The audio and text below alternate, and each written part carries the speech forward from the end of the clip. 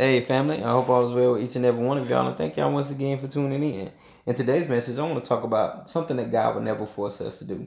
And God would never force us to do anything that He asks of us. That's why it's called free will, because we have the freedom to obey or disobey. But He'll never force us to give in to do what He says to do. He didn't create robots. God created His children in His image to bring Him glory, but only by choice and not by force. In fact, God is so loving towards our decisions that if we decide to go against what He says to do, still, He won't hold us back. But what He won't do is look on us while we go against what He says. In other words, He won't be like that proud parent applauding his child for doing something good. Not at all. Isaiah 64:7 says this: For you have hidden your face from us and have given us over to our sins. Understand this. God doesn't want us to sin because God hates sin. He doesn't hate us. He hates the act of the sin. But if we choose to continue sinning, then He'll give us over to those desires. He'll allow us to gratify our flesh and not listen to His spirit, because God knows that some of us, we learn by experience.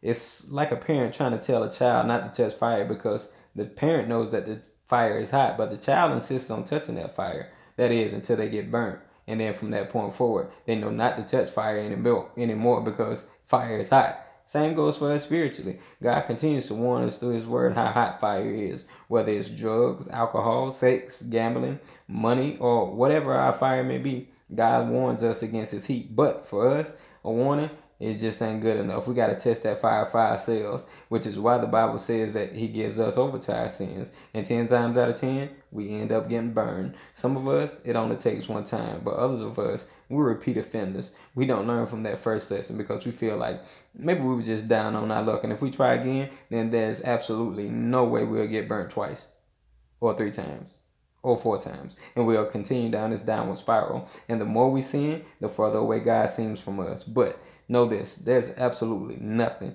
that can separate us from the love of Christ. So no matter how far from grace you think you've fallen, God is always waiting for us to return to Him, arms wide open, ready to embrace us. And not only will He welcome us back, but once He sees us returning, He'll run towards us and meet us right where we are. If you don't believe me, then read the story of the prodigal son.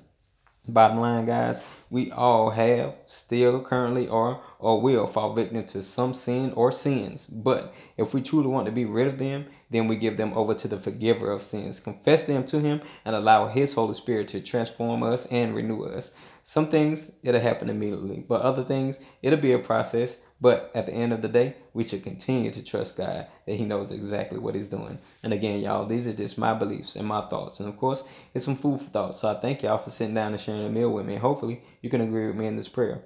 Father God, You've given us free will. And most days, if not every day, we abuse it, gratifying ourselves and not glorifying You. Lord, we ask You to deliver us from those sins we commit intentionally and unintentionally. Guide us by Your Holy Spirit so we do not become slaves to sin, but servants saved by Your grace. In Jesus' name we pray. Y'all have a blessed day.